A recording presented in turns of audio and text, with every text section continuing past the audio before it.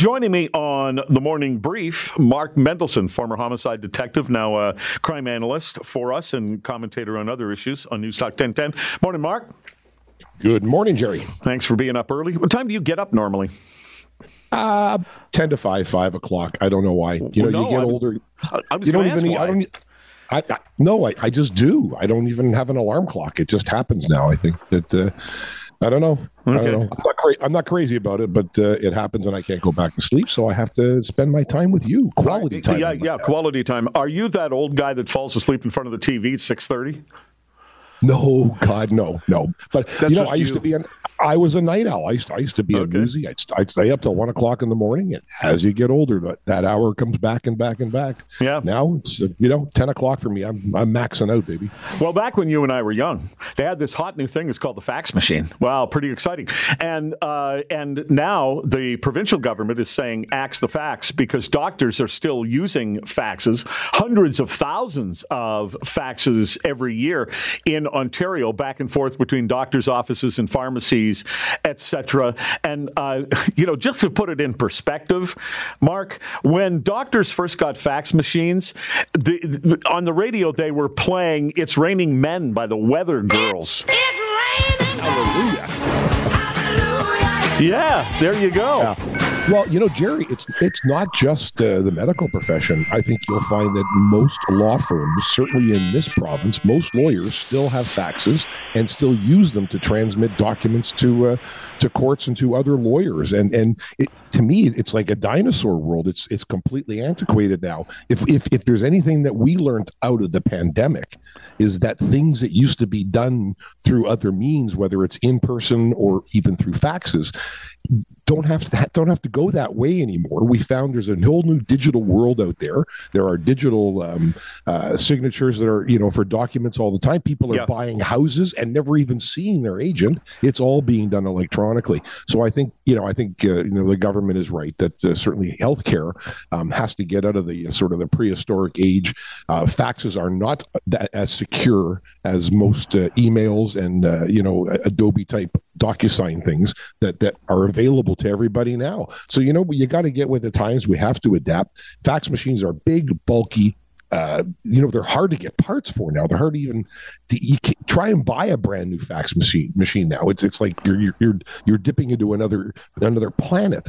So yeah, we got to move on. And law firms are the same way. And times change, and if anything we learned from that pandemic is that we can change, and if it's electronically, so be it.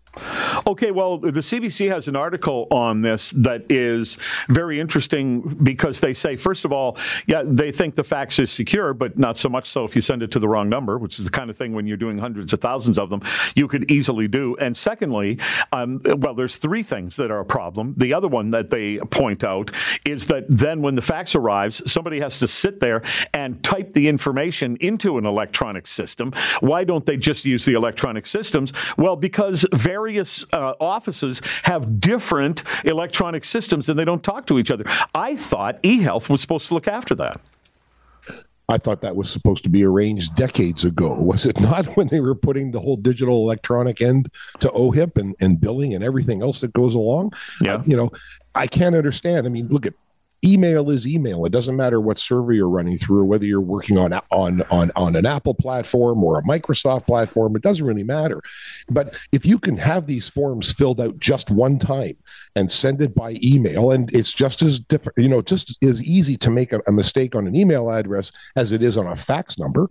But if you're careful and you do it properly and the document is there, it can be electronically loaded right into whatever platform you're looking at. Think of how much time is being saved. I don't know about your pharmacy, but if I have to get a refill on a script and there isn't a repeat on my script, my pharmacist has to fax the doctor. Yeah, that's right.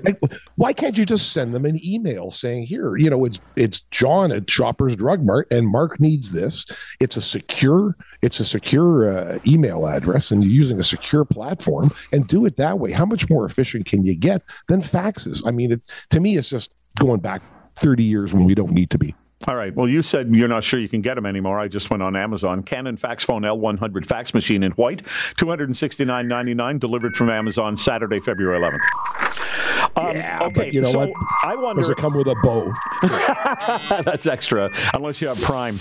All right. So, as a former cop, how do you react to this story Joe Warmington is telling in the Toronto Sun? He's calling it a Home Alone story. And this happened in Toronto, where a 13-year-old young lad is home alone.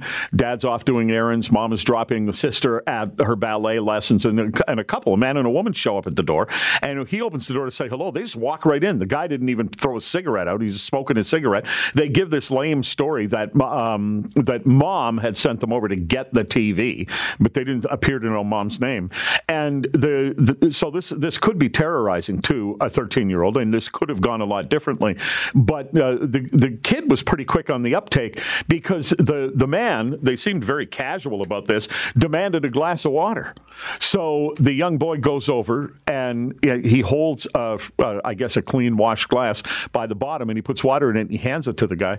And now the police have the guy's fingerprints, and they have the doorbell camera. The kid said, well, my parents are in the basement. I'll just go get them. And so the couple left. But pretty smart little guy, I think. Oh, absolutely. I mean, you know, who's to say he didn't learn something from watching television or watching reality shows or watching these, sort of true crime reality things that are out there about fingerprints. It is, I'm sure it was scary. Absolutely. But, it just hammers home the adage that I used to always tell my kids, you know what, if we're not here and somebody knocks on the door, you don't recognize them, you don't open the door for anybody at any time. That's the takeaway lesson I think we should all be getting. But having said that, we're not living in this young man's shoes and in the circumstances he was in at the time. But at least he had his wits about him and smart enough to, remember even if just by remembering to keep the glass, to not put the glass in the dishwasher, to not handle it, you're providing the police with some pretty good forensic evidence moving on down the road. People that commit these crimes, Jerry, this is not their first rodeo. So, hopefully his prints are in the system from previous convictions for probably break and enter and theft. Yeah, scary, absolutely. Smart kid, sharp on the bit, absolutely. And nobody's hurt. That's the most important thing. But tell your kids, if they don't know who's at the door and you're not there, don't answer it.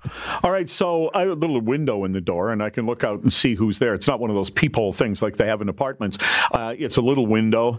And you never let me in. Well, I followed your advice. You seem dangerous. You're big. But what you're saying is, if I don't know who that person is, like maybe through the door, I can go, what do you want? Absolutely. You have the safety of the door. Yeah. Simple as that. More or less. How easy is it to, you see, on TV, it's easy to kick a door in. Is it actually easy to kick a door in? I don't know. I can tell you the two occasions I watched one uniform officer and one drug guy I was working with when I was undercover. Both kicked the doors with their legs. Both ended up in hospital with casts. So, yeah, you know what? I think it's all about the technique because I generally find that the guys that I know that do it end up snapping a fibia along the way. So, you know what? Not good. I'm not sure it's technique. I think it's movie door. I think that's what it is. Mark Mendelson, you're right. Thanks very much. You have a great morning.